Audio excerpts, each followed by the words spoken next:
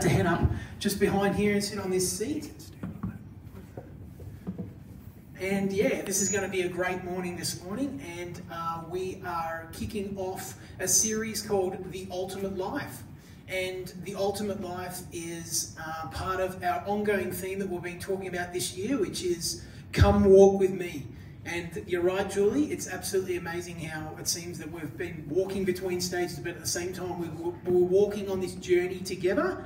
And so today I'm going to be talking about freedom. And I didn't know what Julie was going to be sharing on a communion time. I didn't know that Hannah was going to say what she said, but clearly God knew. So obviously there's a really strong message that God wants you to have, and that he wants you to be set free today. Sam, I'll just get the clicker, mate. So in our Ultimate Life series, okay, I'll just give it. Everyone say hi to Sam. Thanks, Sam. Sam's helping us with support. I don't know what I'm doing. So in our Ultimate Life series, we actually started it earlier in the year, and when we started it, can you check it again, mate? What's going on? Oh, there. Okay. Thank you, sorry.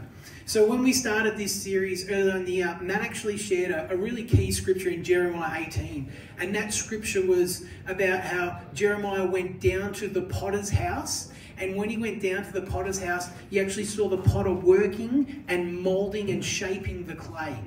And it's like God wants us in this Ultimate Life 2.0. In this series, God wants to shape us. And I believe today, the key area which God would like to do that is that you would be released into freedom, which God intends you to live in. And so it's going to be a great journey we're going to go on together with this.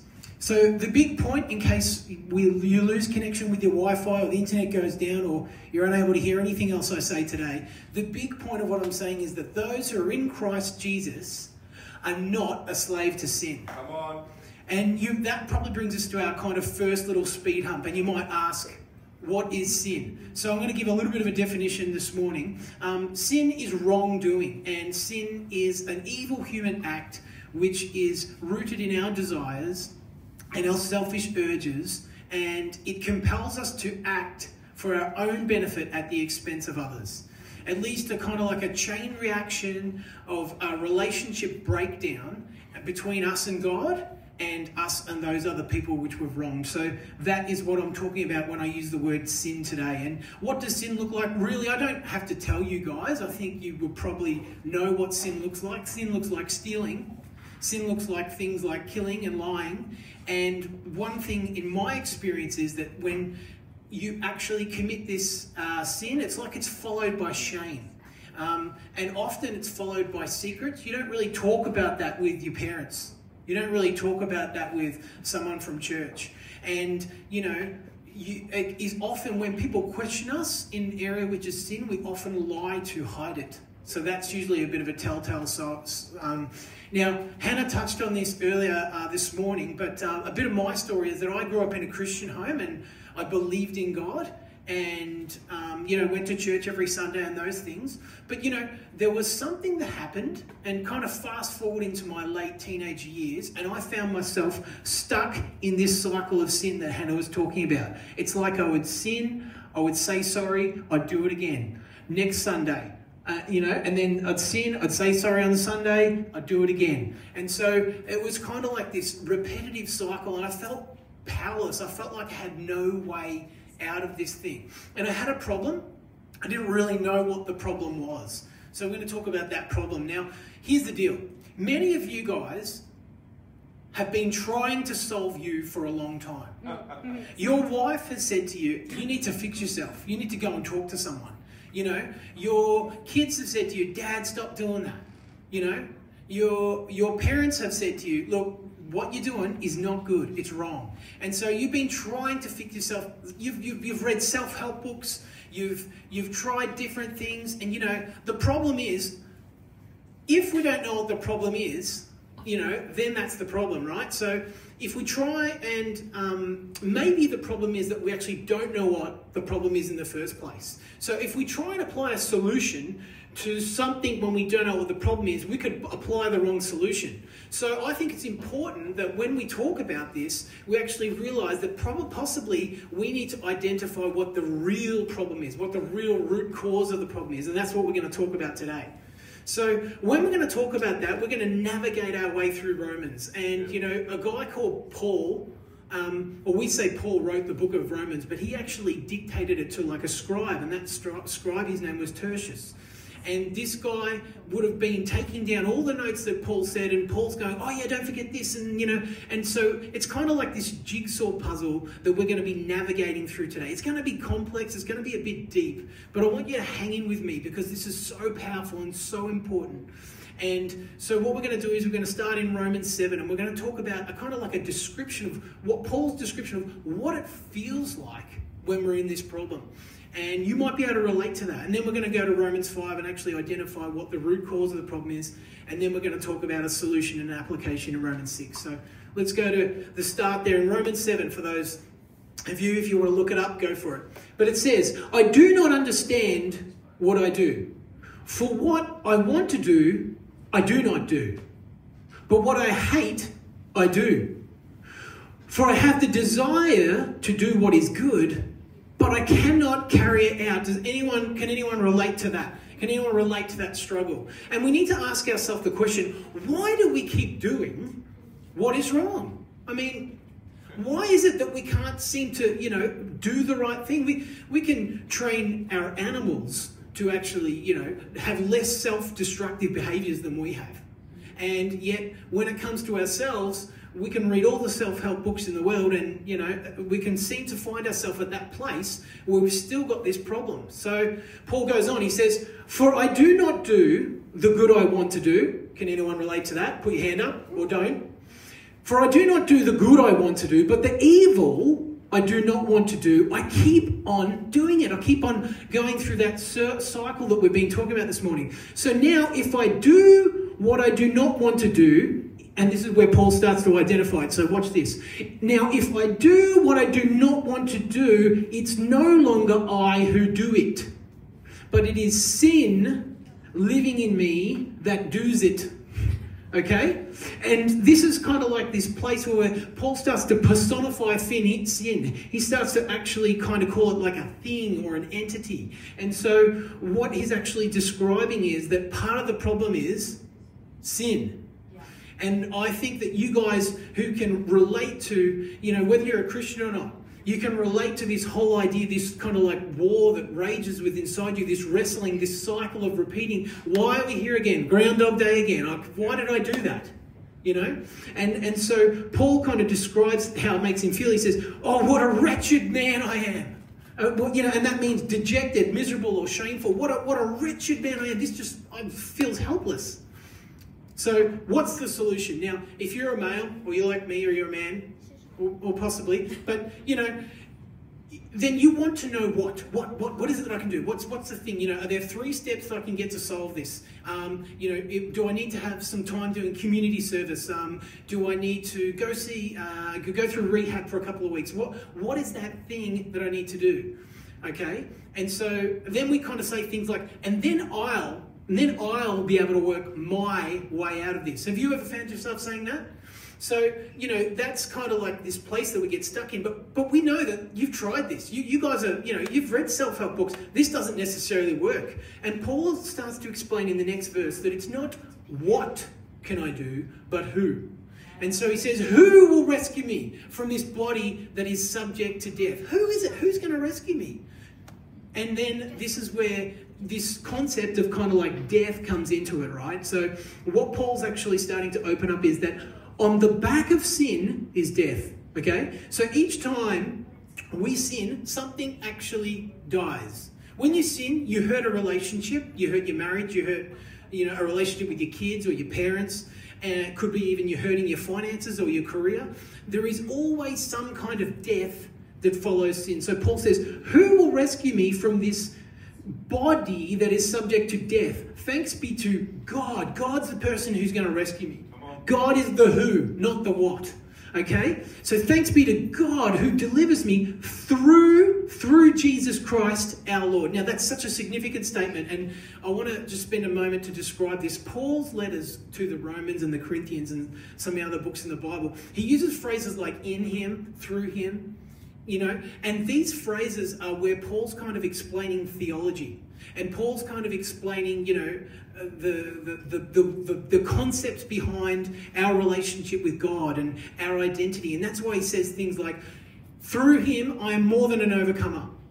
That's why he says these things. Now, I'll go back to the fact, if you're like me, you tend to want to skip past the theology and you want to get to the parts where Paul talks about the practical. What do I need to do?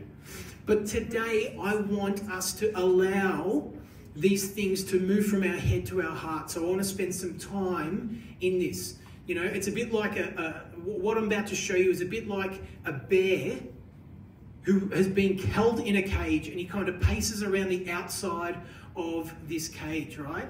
And so when this bear does this, if this cage is lifted off him, it's like the bear kind of still paces around the cage for a while, yeah? And so that is what it's like with this concept of sin. And so this is the true problem, or the root cause of the problem, okay? So here it is. It's in Romans 5, and I'm going to kind of like give you this is the summary, right? What Paul would say is, Paul would say that a while ago, sin actually entered the world. Just give me 1 second.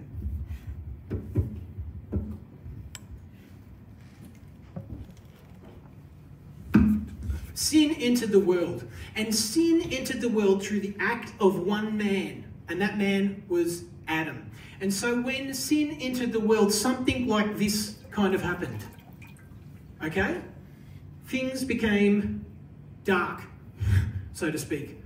And when sin entered the world through this one man, what Paul would say is that actually resulted in sin being part of us as well. It's like we are placed in Adam. And so when Adam, let's pretend this ping pong ball is me. When I was placed in Adam, when Adam had that sin, when I was born into this world, okay, because I'm a child of Adam, when I was born into this world, it's like I was born into sin. And you might say, oh, that's starting to sound a little bit, especially if you're not a Christian, well, that sounds a little bit, a little bit religious, Tim. What are you talking about here? But I think most people who are parents anyway, who have watched kids grow up, they definitely start off very innocent. But, around about the age of 2 years old, something happens. And what happens? They start doing things that are wrong. Now, who taught them that? Did their mum or their dad, which are pretty much the only two human beings they've had contact with up to that age, did they sit them down and say, here, I want to teach you how to sin. I want to teach you how to do the wrong thing. No, it doesn't happen. It doesn't happen, and you know it doesn't happen because we are actually born into this sinful state. And it is because Adam was the first man who did it. And you might say, hang on a minute, Adam sinned, but I didn't sin back then. That's not fair. And you know what? That's true. It's not fair. But the fact is, it's true that we are born into sin. And even though it might not be fair, it's still true. Yeah. Okay? So what the problem is that, we are born into this sin, okay? And what Paul would say is, just as one unrighteous act of one man ensured that you were a slave to sin, in the same way... Oh, sorry, I just want to go back one thing there. So, some of you guys might say things like, but I'm a good person. I'm a good person. I'm not really that bad. I mean, when I compare myself to Adolf Hitler, I'm not really that bad, right?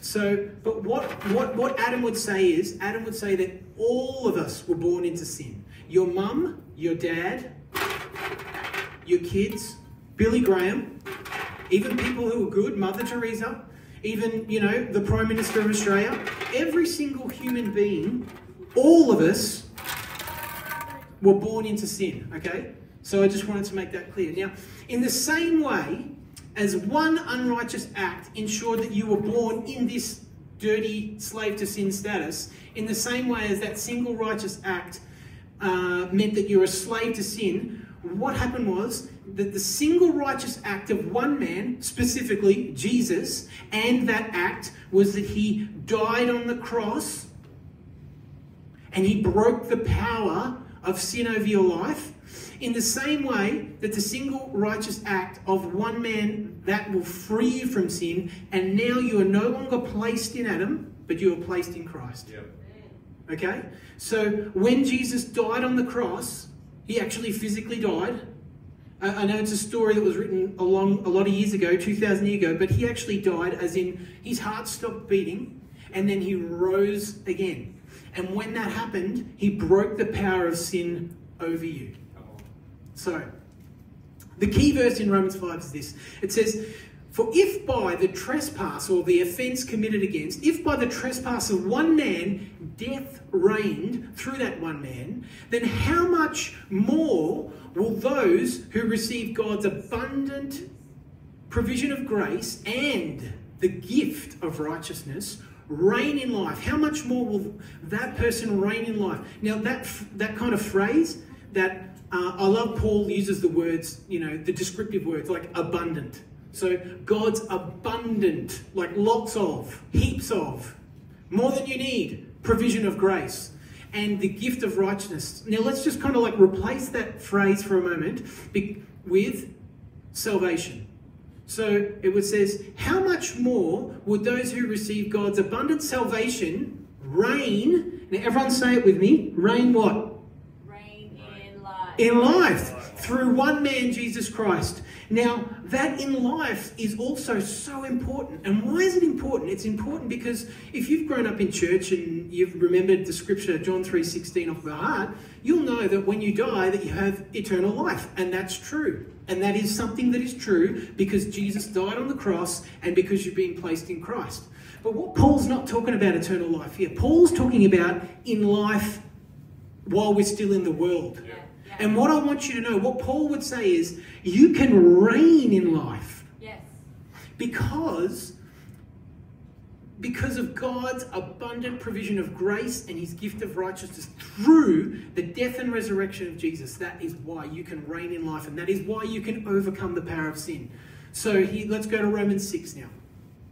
Okay, so he says, we, us Christians, he's talking to Christians here, we are those who have died to sin. So how can we live in it any longer? To which you guys might say, well, I can tell you how I can live in it. It's really quite simple. I don't try at all. I actually just do what I feel like doing when I do it. And, if I have a selfish urge, I just go for it. I don't need a stick-it note on the window of my car or a reminder on my phone to say it's time to sin now.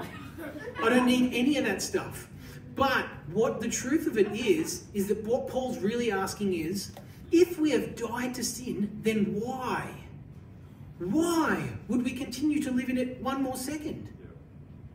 What he's saying is, if you have died to sin because you're no longer in Adam, you're no longer placed in Adam, you're now placed in Christ, why would you continue to live in sin one more second? And we kind of go, I don't know. And that's how exactly Paul starts his next sentence. He says, oh, don't you know? And we go, no, I really don't know. And he says this, don't you know that all of us who were baptized into Christ Jesus were baptized into his death?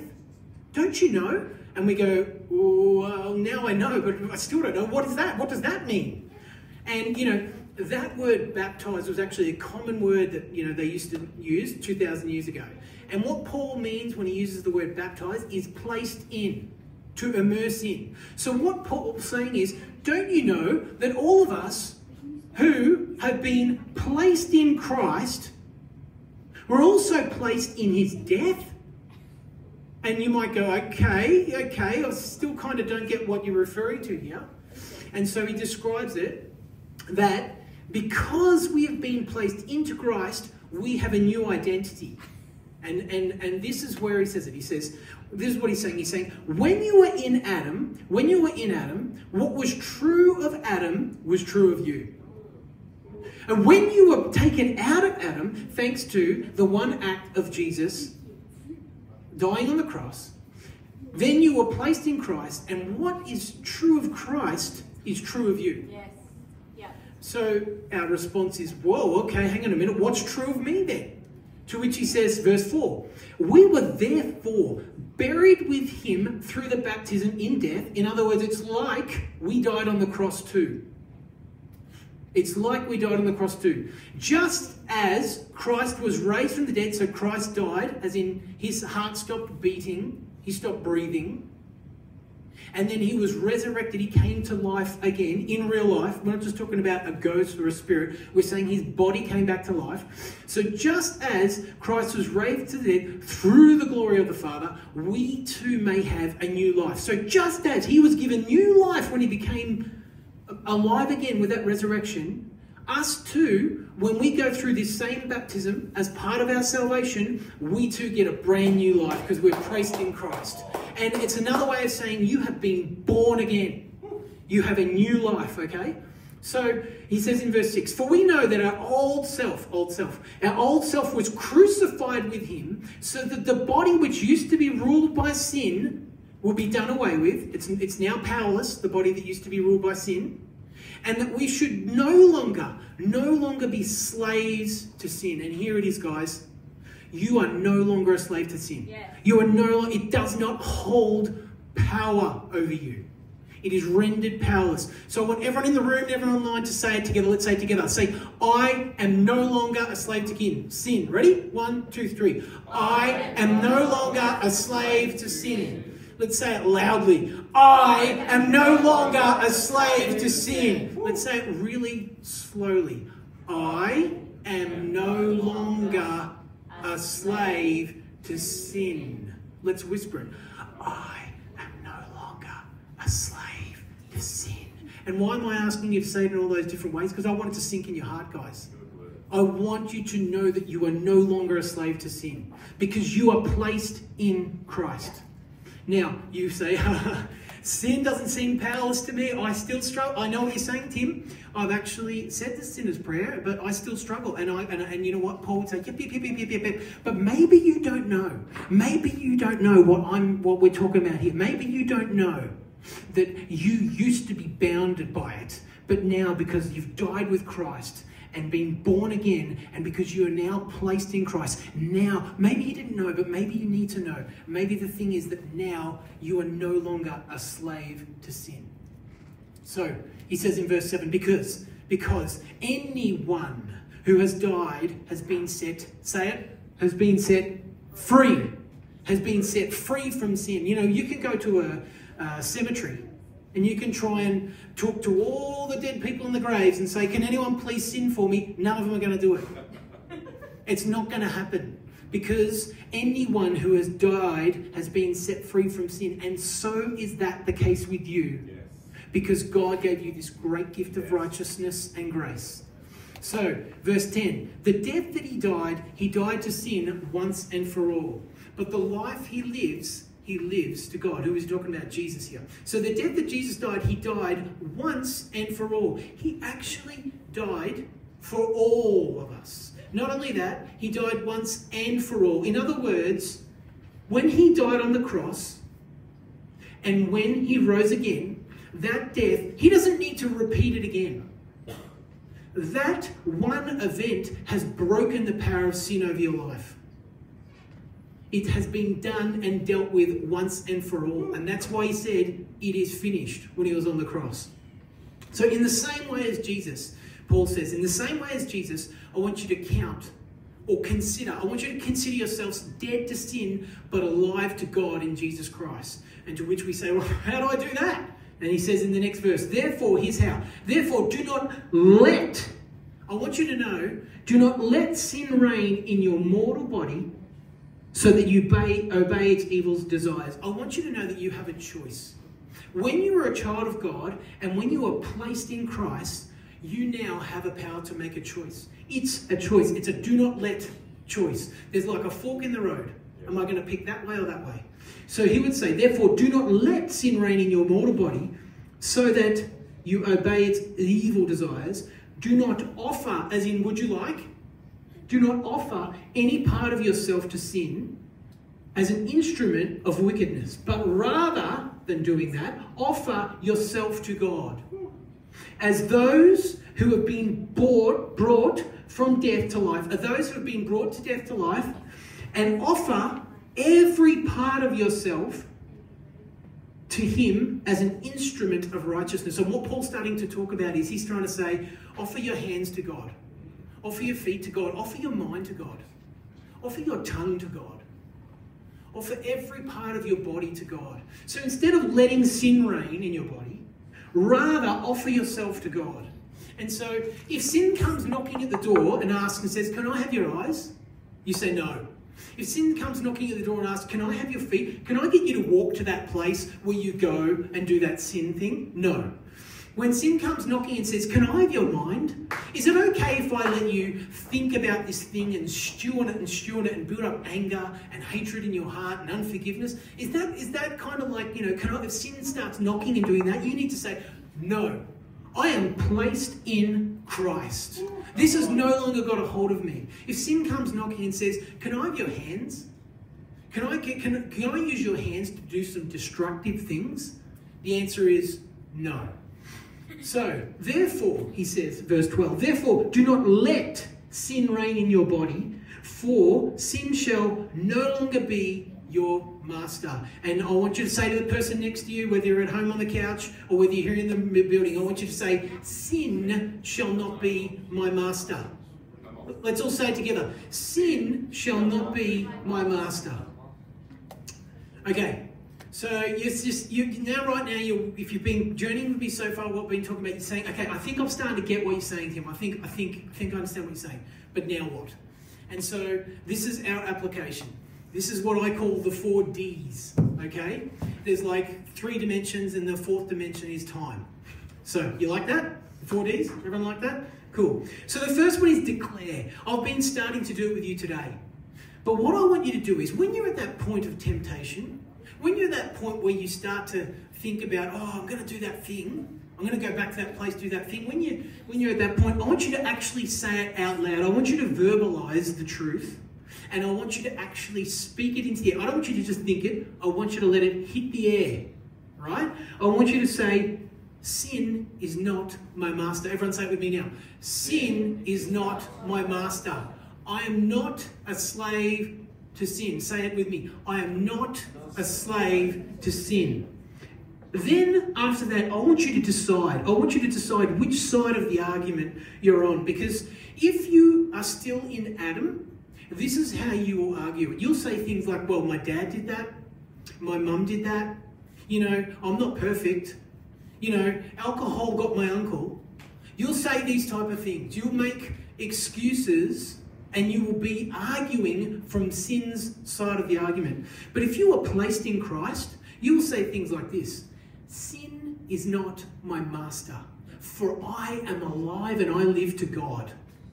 You'll say, I am not a slave to sin. I am more than an overcomer because he died for me and that part of me died and now I'm alive to Christ. That is the side of the argument that I want you to make that decision in your heart. And I want you to argue from that side of it when you're wrestling with it. Now, lastly, number 3, a daily devotion. Okay? Now, I like to do my devotion in the morning. Because why? Because if I do my devotion in the night, I just go to sleep. But if I do it in the morning, I've got a whole day to get things right, if you know what I mean. So, as part of your devotional, I would like you, remember I said offer all the parts of your body? As part of your devotion in the morning, when you wake up tomorrow morning, I would like you to say prayers like this. God, I offer my mind to you. I give you my mind and my thinking. Direct my thoughts. Do not let me think things which are of sin and evil nature. But Lord God, would you please help me in this? And I want you to pray things like this. I want you to pray things like, my eyes, God, I'm not going to watch pornography again. I'm not going to do this thing which causes disconnection with the relationships that I have in my family again. I recognize that that is actually causing a disconnection between either me and God or me and others. And so, God, use my eyes to glorify you. Purify me in this way. And, your feet, the place where you're going to go. I want you to think of every part of your body. God, direct the feet of be a lamp unto my feet. Direct my path, Lord. Let me be someone who goes the place that you want to go and doesn't go to the places which lead to death. So, when you do this daily devotion, the 4D, the fourth dimension is time. Over time, you will be able to detect. You'll become aware. You'll recognize where God is inviting you to freedom. Because God might go, hey, don't go down there. Hey, don't think that thought. Hey, don't hang out with those people. You know, because he will direct your steps. So I want you to detect and be aware of it. And that is the things that I'd love for you guys to practically apply today. So my goal for you today was that you would be released into the freedom which God intended you to live in. And because now that you know, Paul said, you know, now he talked about knowing. So now that you do know what we've talked about today, that those who are in Christ are not a slave to sin. And so my heart is that you will be released into freedom. And so I'm going to hand it over to Rose, and they're going to sing a song called Come to the Altar. And then after that, I am going to pray. We're going to pray together. So